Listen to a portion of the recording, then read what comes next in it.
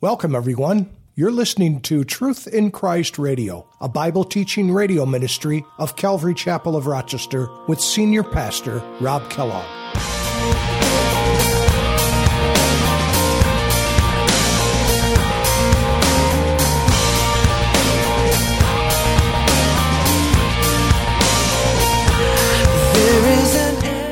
Now, I want you to notice in those verses 7 through 11, there's some commandments there, and I'm just going to read them to you. We looked at them, but there's commandments in there, and the first one is be serious and watchful in your prayers. Be serious about it and be watchful in your prayers. The second one is to have a fervent love for one another, and boy, is that something that we need more than ever today. We need to really love each other. The world will know that we're His disciples by the love that we have for one another. How can I keep from singing your praise? How can I ever say enough? How amazing is your love? How can I keep from shouting your name? I know I am loved by the King, and it makes my heart wanna sing.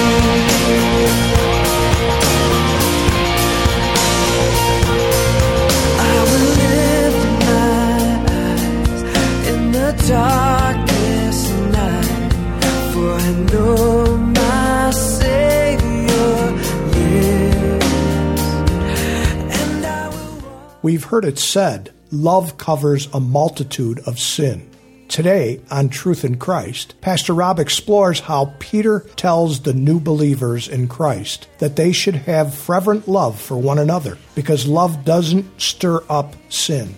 We can demonstrate our love for our fellow believers by truly forgiving them and not talking openly about their past sins, but rather leave it in the hands of God.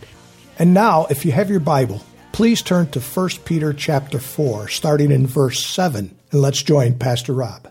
As we've been going through Peter's letter, we know that he wrote it to a group of individuals, Jewish believers, who had come to Christ, and as a result of their coming to Christ in a very difficult time in history, we know that the Roman Empire was the dominant government in that time. They were the world power, and Caesar claimed to be God himself, God in the flesh, and he allowed himself to be worshipped.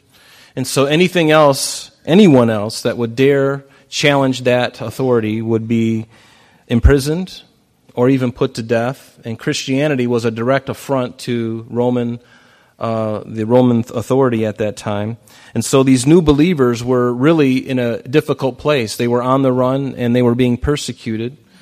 And Peter wrote this letter to encourage them that they are in good company when they suffer for righteousness' sake. And that's the key to this whole thing, is suffering according to righteousness' sake. Because if we suffer because we've done wrong, we have what we were due. We get what we deserve, in other words, right? If you rob a bank, you deserve jail for a very long time. But if you do something well, and you do something according to what God's will is, and you suffer for it, there's a whole different feeling about it, because you know that you've deserved something if you do something wrong. But when you do something right according to God's estimation and you suffer for it, the very Spirit of God and of glory rest upon you. And it's a hard thing to understand unless you've gone through it yourself, and unless you've suffered for righteousness' sake, even if it's just something that somebody said wrong about you. Or maybe you've been punched, or maybe you've been spit on, or maybe you've been looked at with disdain, or somebody has, looked at you and said bad things behind your back. All of these things are light affliction compared to what we see in the Apostle Paul's life. But persecution is part of the Christian walk. If we are walking, all who live godly in Christ Jesus shall suffer persecution. It's just a question of to what extent. And not all of us are going to be martyred. The vast majority, probably I'd be willing to say over 90% or more of Christians that have ever been on this earth haven't died a martyr's death, but there are some who have. But certainly you live in an enemy territory. This world, the prince of this world is Satan. We know that God created all things, and really, ultimately, everything belongs to Him. But for a season, Satan is allowed to infect this world. And he's infected the world because we've allowed him to. We gave him the choice. We yielded our will to him, and it happened back in the garden. And that's why God has been going through this process of salvation. This plan of salvation was put in place long ago. God knowing very well that if there's any real love involved, there has to be a choice. There has to be a choice in love, and God gave us that choice, and we blew it. We blew it in the garden, and that sin nature has been passed down from generation to generation, and the only way to turn the tide is to receive a new nature. This old nature is dead. This old nature is filled with sin. Its propensity is to express itself in every vile thing known to man, but God, He gives us a new spirit, the Holy Spirit, and He gives it to us for the asking. Do you have the Spirit of God in you? Because if you do, then you are a Christian. If you do not have the Spirit of God in you, you are not a Christian. I don't care how much church you've attended. I don't care how much money you've spent to fund things that are church related. God the Father wants to look down and He wants to see the deposit of His Spirit within you. And it's there for anyone who asks. We simply come in repentance and we say, God, forgive me for my sin. Forgive me for everything I've done. That happened to me when I was 24 years old. I was born again when I was 24. And I know the day and I know the hour. And God changed my life, and He's changed your life, and hopefully He's changing your life. And if you're here today and you don't have that same experience, please don't leave today. Pray with someone. I'll be glad to pray with you. You don't need me. You can pray to somebody with somebody else. You can pray alone in your bedroom when you go back home today. You don't need any kind of special representative. Believe me, the only one you need is you and God. That's all you need. All He's looking for is a right heart. A heart that's repentant. A heart that's in love with Him for what He's done for us. What a great gift we've given. Amen. And that's what God requires. But this morning we're going to be looking at 1 Peter chapter 4. We're going to be looking verses 7 through 11 probably. If we have time to get through 12 through 19, that'd be great. But knowing my track record, it's probably not going to happen. But let's read through. Remember, in the context of this, it's talking about Christ suffering and suffering once for sins. And therefore, since Christ suffered for us in the flesh, Peter encourages us to arm yourselves also with the same mind. For he who has suffered in the flesh has ceased from sin, that he no longer should live the rest of his time in the flesh for the lusts of men, but for the will of God. That is God's design for us. And notice in verse 7, let's read it together. It says, "But the end of all things is at hand. Therefore be serious and watchful in your prayers, and above all things have fervent love for one another. For love will cover a multitude of sins. Be hospitable to one another without grumbling. Each one has received a gift. Minister it to one another as good stewards of the manifold grace of God. And if anyone speaks, let him speak as the oracles of God. And if anyone ministers, let him do it as with the ability which God supplies, that in all things," and this is the reason for it all, "that in all things God may be glorified through Jesus Christ, to whom belong the glory and the dominion forever and ever. Amen." Isn't that awesome? Now I want you to notice in those verses 7 through 11, there's some commandments there, and I'm just going to read them to you. We looked at them, but there's commandments in there, and the first one is be serious and watchful in your prayers. Be serious about it and be watchful in your prayers. The second one is to have a fervent love for one another. And boy, is that something that we need more than ever today. We need to really love each other. The world will know that we're His disciples by the love that we have for one another. But if they see us arguing and bickering and fighting, they're going to go, what is this all about? The very fact that we love one another and take care of each other. And you know, I've failed at this. I have failed at this. Sometimes I get it right, but more often than not, I don't get it right. And I know that we could all say we probably have all failed at this too. But don't let it discourage you. We have to go back to the cross. We have to say, Lord, forgive me for not loving your people the way I ought to. Help me for not sitting with that person who nobody seems to sit with for some reason. Help me to reach across that stuff. And the other thing is be hospitable to one another without grumbling. I can be hospitable and grumble. But being hospitable without grumbling is a whole different matter. And that's what the command is. It's what God, through the Holy Spirit, through Peter, tells us. Be hospitable to one another without grumbling. And do you have a gift? If you have a gift, whatever that is, minister it to one another. And if anyone speaks, has the ability to preach and to share the word of God, let him speak as the oracles of God. And if anyone ministers, let him do it as with the ability which God supplies. Notice, with the ability which God supplies. So should we be comparing each other with each other? We shouldn't compare each other. Because some of you have abilities and you minister in a certain way and it may be different from somebody else. And unfortunately, we tend to compare each other. And we ought not to do that, because once we do that, we elevate ourselves above somebody else. And believe me, even if you don't verbalize it, in your nonverbal communication, when you speak to that other person who you think is not doing as much as you are, they can feel it. Do you know that? They feel it. Nonverbal communication, it gives me away all the time. I can say all the things that I want to with my lips, but boy, my nonverbal communication gives me away every time. I'm not a very good liar. I don't try to purposely lie. But there have been a couple of times where I've said some fibs to my daughter, and she caught me. She's like, "Dad, you're not telling the truth." And it was usually something, nothing really deep or anything like that. And she'd bust me. She'd look right at me. She goes, "You're not telling me the truth." And then I said, "You know what? You're right. I wasn't telling you the truth." Have you ever said an untruth to your kids? Sometimes to spare them, telling them the truth, maybe something that's kind of difficult for them to grasp or something like that, and then they bust you on it. I'm not very good at lying, and I'm really glad for that, because I think that's just the Lord's way of making us more like Him. I can't get away with anything, and God doesn't want us to. He doesn't want us to get away with anything. I want to be in His will. But our faith, as we read that list of things there, these commandments that are giving in this verse, our faith is and ought to be active, and it ought to be able to be demonstrated and seen in our lives. Because, we can say all we want, but until there's action behind it, it really means nothing. Like the old adage, talk is cheap, right? We can say all we want, but until I see action, it's just empty words. It's just empty words. But let's look at verse 7. It says, "But the end of all things is at hand, therefore be serious and watchful in your prayers." The end times really began the day that Jesus ascended into heaven. And the day that He ascended into heaven, the end days began. And unfortunately for us, those end days have been lasting for just over almost 2,000 years now.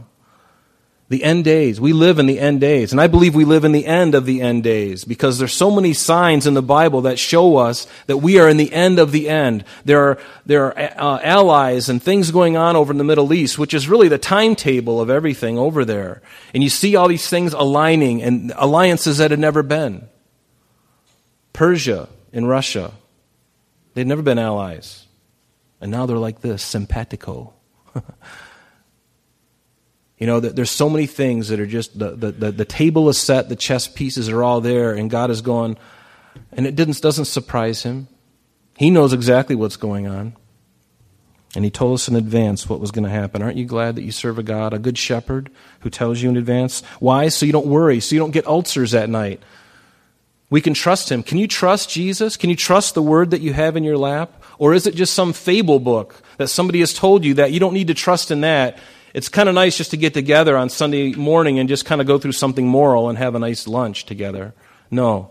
If that's all it is, then we have to close the doors and do something else with our lives. This is it, folks. This is the Word of God. Believe every bit of it. Absorb it. Live it the best that you can.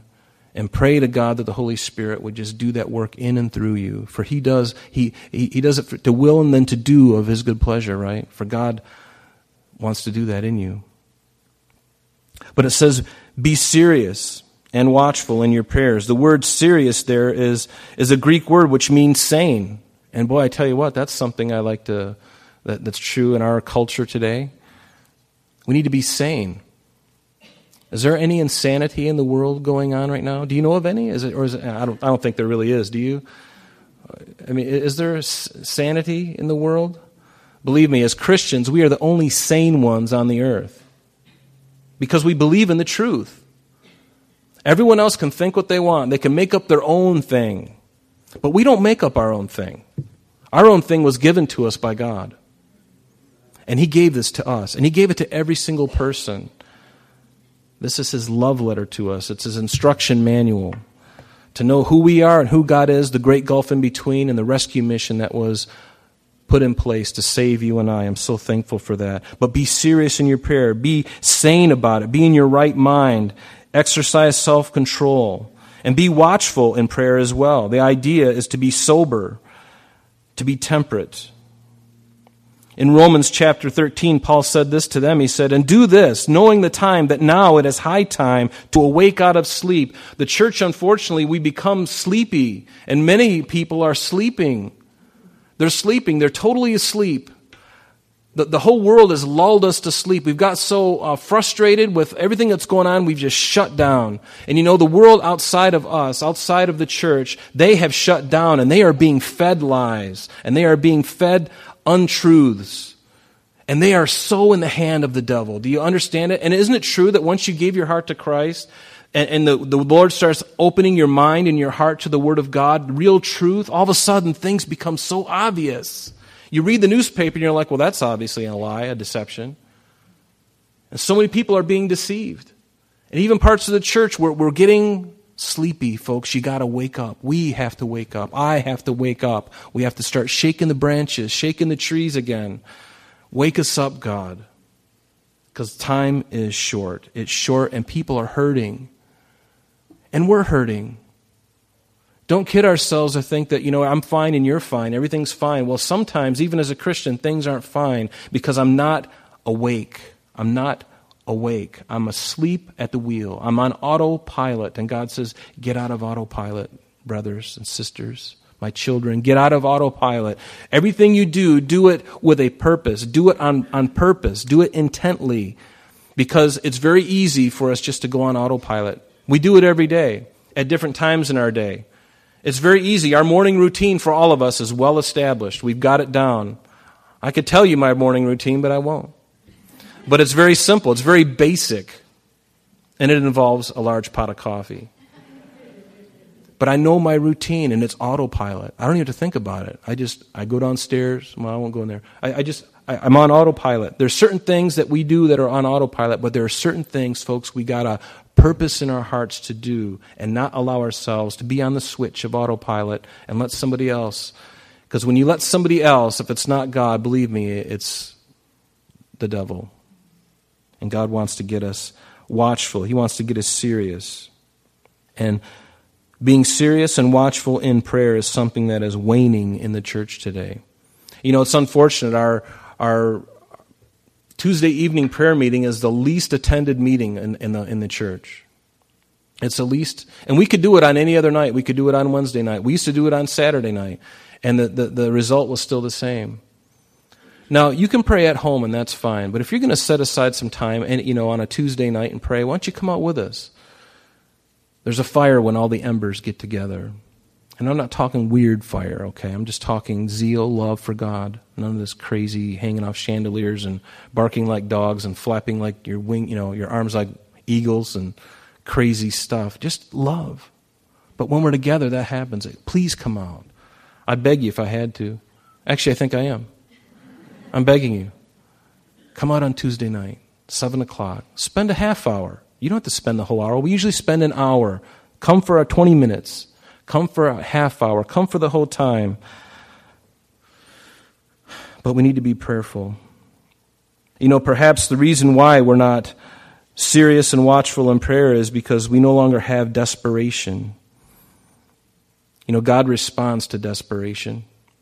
I know this in my own life. When we first started after Pastor Jeff had left, and believe me, I'm still desperate, but I was really desperate then because this was a whole new thing for me. God was doing a whole new thing, and I'm like, God, if you don't do something, I'm going to die in front of everybody. It's going to be a real mess. Right? I'm just going to fall down dead, and you're going to have to drag me off and bring somebody else up. You've got to do this, Lord. But He responds to desperation. And we've also learned to cope with life struggles instead of going directly to Jesus for help. We've learned, we have our coping mechanisms. Everyone does. But who is your help? And what is your crutch? You know, it's okay to have a crutch if it's Christ. The world can make fun of you and say, well, Jesus is your crutch. And I'll be the first to say, yes, absolutely. He is my crutch. He's the one I go to. Because there is nobody else. Remember, Peter said, Lord, where can we go? You're the only one who has the words of eternal life. Where else can we go? Is there any other truth? The book of Isaiah is filled with statements where God would say in the first person, I know of no other Savior. There is no other God beside me. There's none that I know of. And if he doesn't know if there's any, believe me, there's none. He is the only one. But what crutch does the world have? Well, they have many crutches. They have the false hope of youthfulness. They have a credit card with large credit lines. They have sex and drugs and rock and roll. They have alcohol. They have a decent job with security, at least for now, until some other company buys them and lays them off. That's what the world has. But you, brothers and sisters, you have the living God. You have Christ Jesus, the Lord, dwelling in you, whose Spirit dwells within you. Are you blessed? Are you even happy about it? I know I am, and I know you are too. It is so good to know that God loves me and that He loves you. But we can reduce God in our own minds, and we no longer see that it's necessary to pray. Our prayers can become anemic, they can become routine, they can become rote, and there's no life in them anymore. Ask God to give you a fresh vision for prayer. A fresh vision for prayer, personally and corporately. Say, Lord, shake me up. You know, because one thing I remember, if you remember 9/11, that was a time in history, in our country's history, where even the unbeliever was praying. I remember that day. You remember that day. Everyone got really serious all of a sudden, and then after a few weeks, it just faded away, and everybody went back to their normal way of living. And God allowed that, I believe, to shake us up. At the very least, He allowed it to shake us up, saying, you're taking things for granted. Is there anybody praying? Really pressing in. Let's be a people of prayer. And if we don't or won't develop a fervent, consistent prayer life, we're in for a miserable Christian experience. And we'll ultimately then, as a natural recourse, we will lean on the things of man rather than on the things of God. And we can't allow ourselves to be lulled to sleep and be complacent. We have to be active and serious and diligent in prayer. Notice in verse 8, Peter says, and above all things, have fervent love. The word there is the Greek word agape, which means a benevolent love. He says, have this fervent love for one another. For love, this agape love, will cover a multitude of sins. And this is benevolent, self-sacrificing love. This is the kind of love that Jesus demonstrated on the cross when He who was without sin became sin for us. While we were yet sinners, Christ died for us. That is the kind of benevolent, self-sacrificing love that He's talking about. For love will cover a multitude of sins. Now, that doesn't mean that we can cover up our friends. If our friend robs a bank and you know of it, and the police are out after them, you don't harbor that person and tell lies to cover up the sin. No, that's not really what it means. You encourage them to do the right thing and to hand themselves in, to turn themselves in. Love doesn't cover that kind of sin. But backbiting and saying mean things about each other behind each other's back. Love covers a multitude of sin. I'm sorry, that's all the time we have for today. But please join us next time when Pastor Rob continues our study in 1 Peter. Calvary Chapel of Rochester is located at 2503 Browncroft Boulevard, Rochester, New York, 14625. You can reach us at our church office between 9 a.m. and 4 p.m. Monday through Friday at area code 585-586-3140. If you would like to have an audio CD of today's message mailed to you in its unedited form, simply mention today's date when contacting our church office. And that number again is 585-586-3140. You can also contact us via the web by logging on to www.calvaryrochester.com. There you will be able to access a number of useful things such as information concerning our beliefs, ministry and contact information, our location and service times, and much more. You can even download the radio and sanctuary messages in MP3 format free of charge from the resources link. To listen to Calvary Chapel of Rochester Sanctuary messages or Truth in Christ Radio on your mobile device, just subscribe to both through Google Play or Apple Podcast. We are so glad that you could join us today, and if there is any way that we could bless you in your walk with Jesus Christ, please don't hesitate to call our church office. Remember, Jesus said, "I am the way, the truth, and the life, and for this cause I have come into the world, that I should bear witness unto the truth. Everyone who is of the truth hears my voice." May God bless you in abundance today as you walk with Him. And until next time, this has been Truth in Christ.